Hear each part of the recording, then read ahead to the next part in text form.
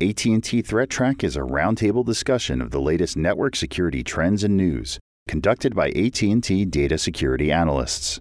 Complete video of this show is available at techchannel.att.com.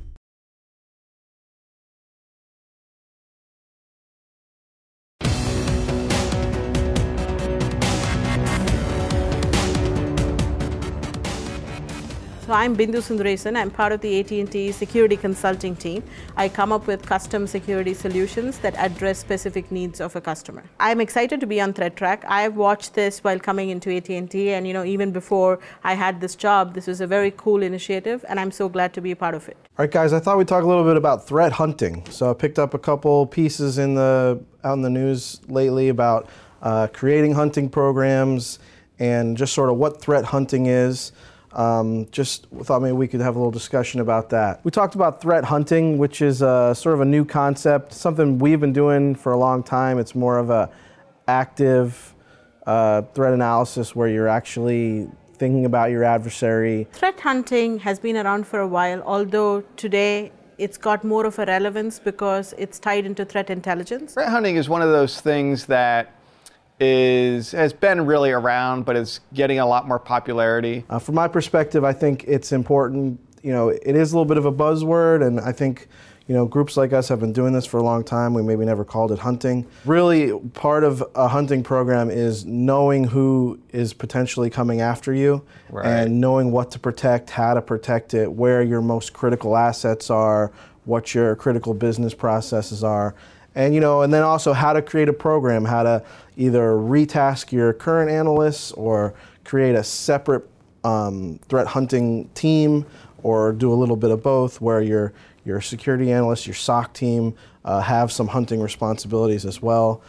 Just sort of what the trends are in the industry in terms of doing proactive hunting as well as the more passive traditional security analysis. Yeah, we are seeing a mindset shift in terms of, oh, this could never happen to me, or what could somebody go after in my organization, to the step where now organizations are starting to think about what would a hacker want to do? Where would a hacker go to get my data? Right. What are some of the points on my network which are sort of most vulnerable? Or where is the data flow that is potentially going to be a leakage, right? So we're seeing more and more of that these days. Having threat hunting as part of a proactive, continuous program, integrating with your existing security measures, will help them stay ahead of the threats. We're all looking at threat intelligence, where the latest vulnerability might impact our critical infrastructure, and kind of being, I don't know if you say one step ahead of the game, but at least being mindful of, taking a look at what the intelligence is and then translating that into what you're protecting. Right.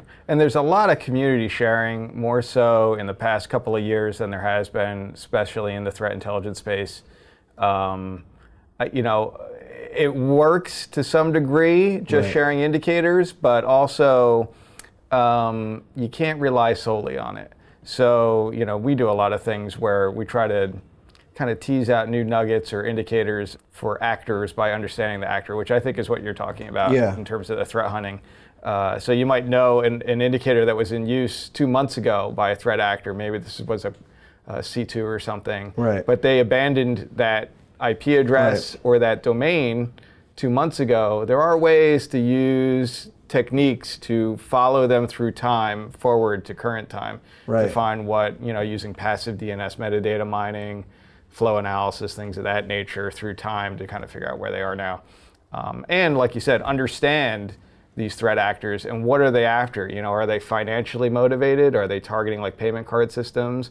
Or are they a nation state actor? Or insiders? Yeah. Right. Doing threat hunting effectively can uncover all kinds of things that are unexpected. So you might find a threat actor that's actually external to you.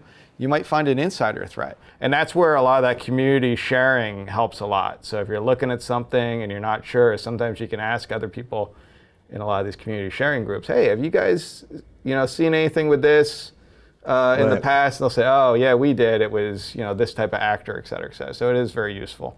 Yeah, so I think in general, threat hunting is it's an interesting concept, but like threat intelligence, it's something that you have to be able to mature it, adjust it, making it new, because the intelligence changes, the routes change, everything changes, Right. and you Yeah, know, I think, actors yeah, change. I think the Actors key change, is right. structured and repeatable, right? We want to Right. make this part of your existing security programs and use this data to feed into your existing SOC and your intelligence actions. The article referred back to that, understanding your basic traffic pattern and your basic way assets are being accessed so that you will find that anomaly, right? So, Right.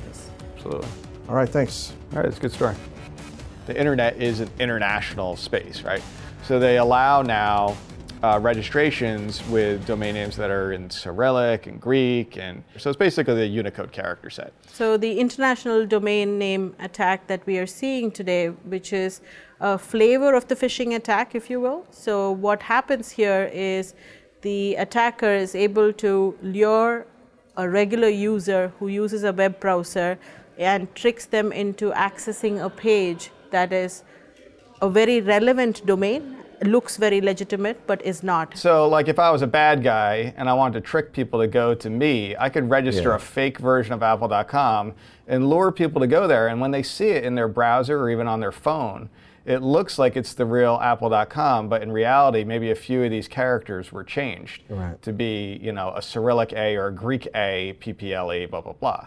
Most of the browser vendors said, okay, if it's mixed where you have one language and another language like the regular English, then we're not going to show that up here. We're going to show what it really is. And in reality, these internationalized domain names usually start with XN -- and then some characters. And there is like a translator thing. So this is an example of a Chinese one, XN -- S7Y, actually would show in the browser with this Chinese character in there. So this article is specifically about the fact that there's a little bit of a little hack around this, where if you actually use all characters in a particular language set, so in this example here, these are all actually Cyrillic characters that look almost, well, they look identical to our English ones, then they will show it as the Unicode format. So that was identified. Google got was pretty quick to respond to it. They've addressed it in, I think, Chrome 59, and they backported it to 58 as well. Right, and then they said there's a setting in Firefox you can set, right? Yes, there is a setting in Firefox, if you care to do it, where you can set your Firefox to display or not display the Punycode. So this is a kind of a workaround to help you prevent it in Firefox, because Firefox has not addressed it necessarily, not to the same degree that Chrome or Google has with Chrome. So it's something that you might want to take a look at. But if you work in a large enterprise, this might not be as easy to deploy unless you do it with a group policy setting update or something of that nature. What is interesting about this one is it also used the SSL certificate, right? So we are trained to look for a malicious URL to not have the HTTPS. So I think this is really targeting that consumer, who uses a regular browser and who's aware, probably saying, oh, I just need to make sure it could be a PayPal site tomorrow, right? And you would put in your credentials. So that's a really good point. So you look in this example here. This is this is not the real apple.com, but it is SSL secure, and I think they actually have a picture of it here. Maybe this one here, if I can bring it up really quickly, where you can see this is the actual certificate details, where this is what it really is registered to, which is the Punycode name, their internationalized domain name version of it. But in your browser, it looks like apple.com because they're rendering it as though it was all in that character set, the Cyrillic John, what do you set. think a URL scrubber, like if you clicked on something like this at email, what do you think they would do? It depends. It depends on what you use for your email filtering. You know, certain vendors probably do a better job than others. The other thing that's important about this, I think, is that this, for SSL certificate, it had to get registered. So you would hope that the registrars of SSL certificates, not necessarily domain names, or even them too, should be kind of looking for this type of squatting on domain names with these fake internationalized versions to say, hey, we know you're up to some shenanigans here, and we don't like it, so we're not going to allow you to do that. You know, it looks like they just registered this one for a very short period of time, maybe 3 months or something here. Just a interesting kind of technique, and one that I didn't really realize if you would put it all in that same character set, it would actually work. Yeah. And probably there's only certain domains you could do with that technique, because not all Right, have the letters. And I think letters depends are on in the there. whitelist of different of these browser vendors. It might or might not work. So Right. So in this case, there is a patch that's going to be released next week, like April 25th. So if you never patch your browsers, you probably will not get this update, right? So you wouldn't know about this attack, and you would fall as a victim to the attack. Yeah, keeping your patches updated, and also having all the usual security layers in place. Something like URL detector. I think if you have a good URL detector in your email, if you click on a link to a URL like this, it should detect it as malicious. Threat actors will always find new ways to trick users. So as soon as they see some means to make a domain name look like a legitimate one, they're going to try to leverage that. All right, Joe, so I guess we should take a look at the internet weather for this week, even though it's a beautiful day outside. Yeah, I think not so beautiful on the internet. We no. actually have something interesting that cropped up this week. So we'll take a closer look at it. It's very rare lately that we get much change. There's all these IoT devices, always scanning, telnet, blah, blah, blah, blah, blah. But we did get kind of a new hiccup in the internet weather. Let's take a look at just the top 10 ports here in general. Telnet, again, 23 TCP on the top, as it's been for probably a year and a half now, as far as I can tell. But in the number 2 slot, moving up 55 positions from 57 last week, it is 81 TCP, which is an alternate HTTP port. Okay. So we're going to take a closer look at that one and what's going on there. In any event, this is pretty much the same thing reflected here. The only notable difference, in my opinion, is the 53 UDP, which was not reflected. This one also is the most sources probing. So this means there's lots of devices doing this at the same time, which usually indicates there's a botnet behind it. And you'll notice the 81 TCP is in there. I can't wait to find out more. You can't wait to find out more? Oh, I'm so excited. There's still a little bit of a mystery, but we'll take a closer look. The 53 UDP is another one that's a little strange. It went up quite a few positions here. We'll take a look at that chart as well. So let's jump through here. So the first one, 81 TCP. And you can see there's been a really remarkable jump in the number of sources scanning on this. It went from basically nothing for the past 30 days here, 28 days, to about 2 or 3 days ago, it went up to about 45,000 or so sources per hour scanning in unison for this.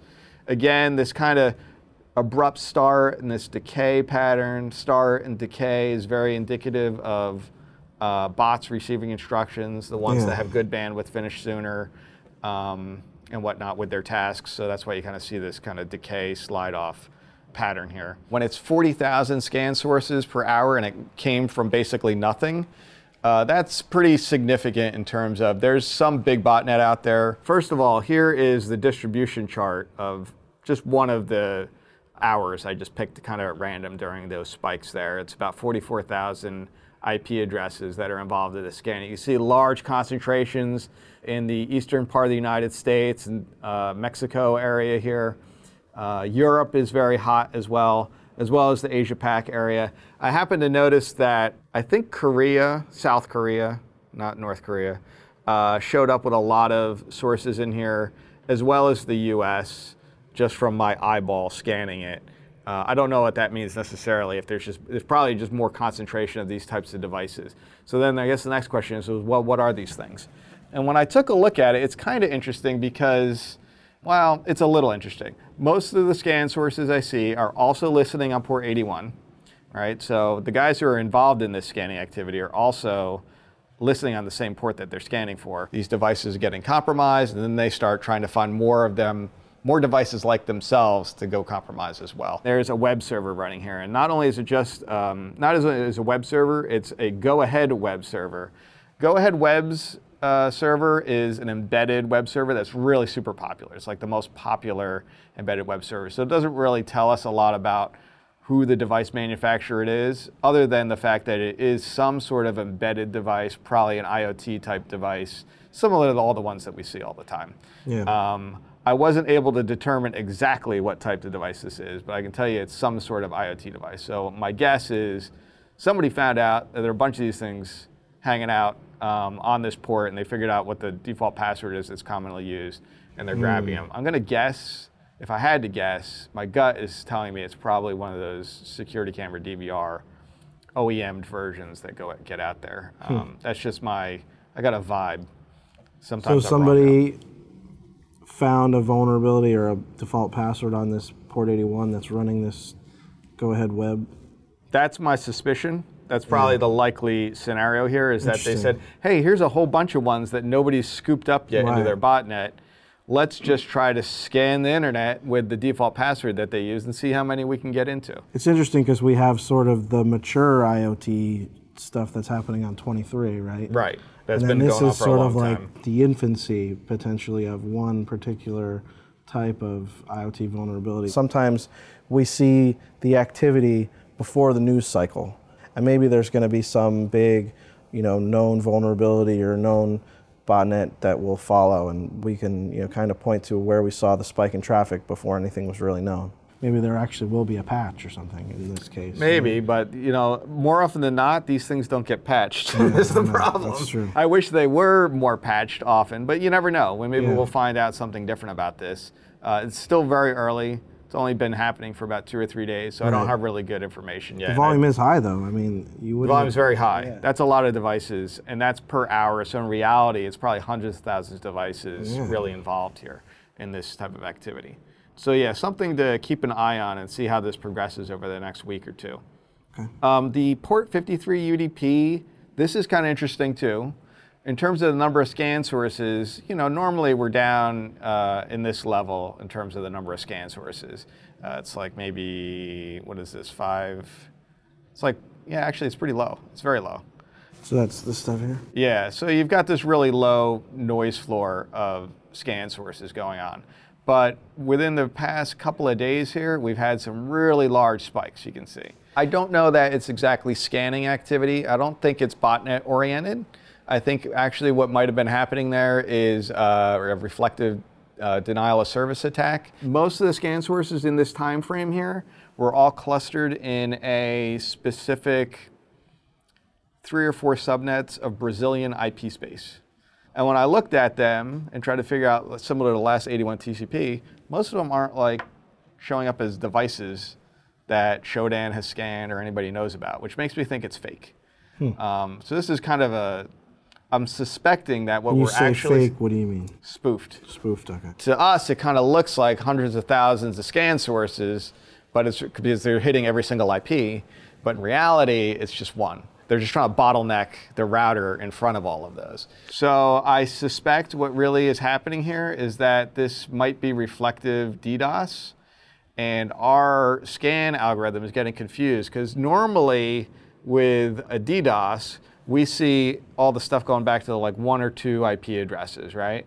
But what it looks like they're doing here is they said, we're going to spoof the source IP address to be a whole /24. So like some IP address .1, .2, .3, .4, .5, .6, .7. So they pick everything in that whole whole subnet space, and they spoof it. But to us, it looks like, hey, there's like a whole bunch of devices now. This looks like people scanning. But I don't think that that's what's really happening here. It still works for DDoS, because instead of just hitting one IP, you're still going to choke like the router where all that stuff has to go through to come back anyway. So I think that was really what was happening here. I'm not sure this is really an increase in devices really scanning. I think it's more of probably confusion. It's really a reflective DDoS that we're seeing kind of backscatter of in a way. Okay. The 23 TCP, a little interesting. I only have a year shot here. Usually I try to get a longer shot, like 3 years, because if you go out 3 years, you'll see hardly anything way back early on. We did have, over the last summer, this is like 2016 in the summer here, it was pretty high, up and around the 300 to 400,000 scan sources per hour. But lately it's been kind of trailing down. We're down to like 100,000 scan sources per hour. I don't expect this to be a sustained pattern. It's kind of interesting that they're trailing down on the 23 TCP scanning. I do know that there's a few flavors of botnets out there that have moved on from the Telnet stuff, and they're scanning other ports. Like we know Mirai is scanning for 7547, which we're going to talk about in a second. There's a 2332 port that's used by Sierra Wireless devices. So there's some other ports out there that they're going after because I guess they've already gotten most of these devices that have Telnet running. So here's 7547. This is the one I would say, give up already, guys, because the reality is I don't think there's a whole lot of devices to compromise with this. Yeah. I wish they would just quit it on the port 7547 TCP stuff because I think that there's no fruit to harvest on that one anymore. It seems kind of futile. You can see they did really go, we've talked about this before, around November of last year, they went gangbusters trying to compromise these things, and that was probably related to the Deutsche Telekom outage that occurred back then because they identified some devices that were vulnerable to this. But since then, it's just kind of going in this steady state scan of, maybe 40,000 scan SIPs per hour, just continuously scanning. Almost all of these that I've observed are Mirai infected devices. There's lots of embedded devices with Mirai infection in that.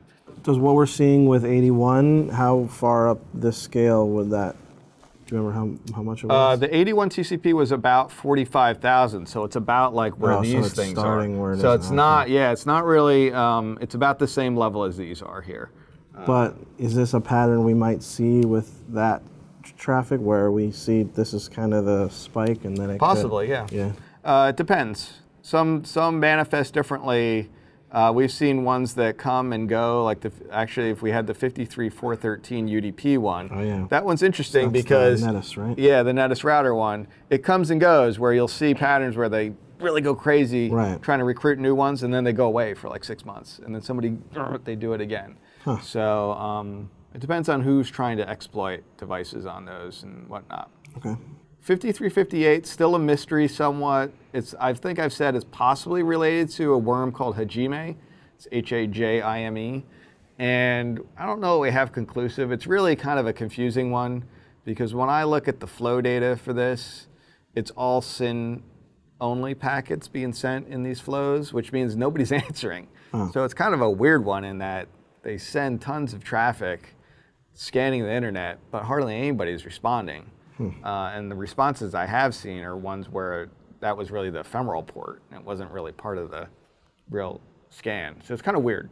Not sure what to make of this one other than somebody's doing something with a decent number of devices for it. So you see, and I think we've determined that they're IoT.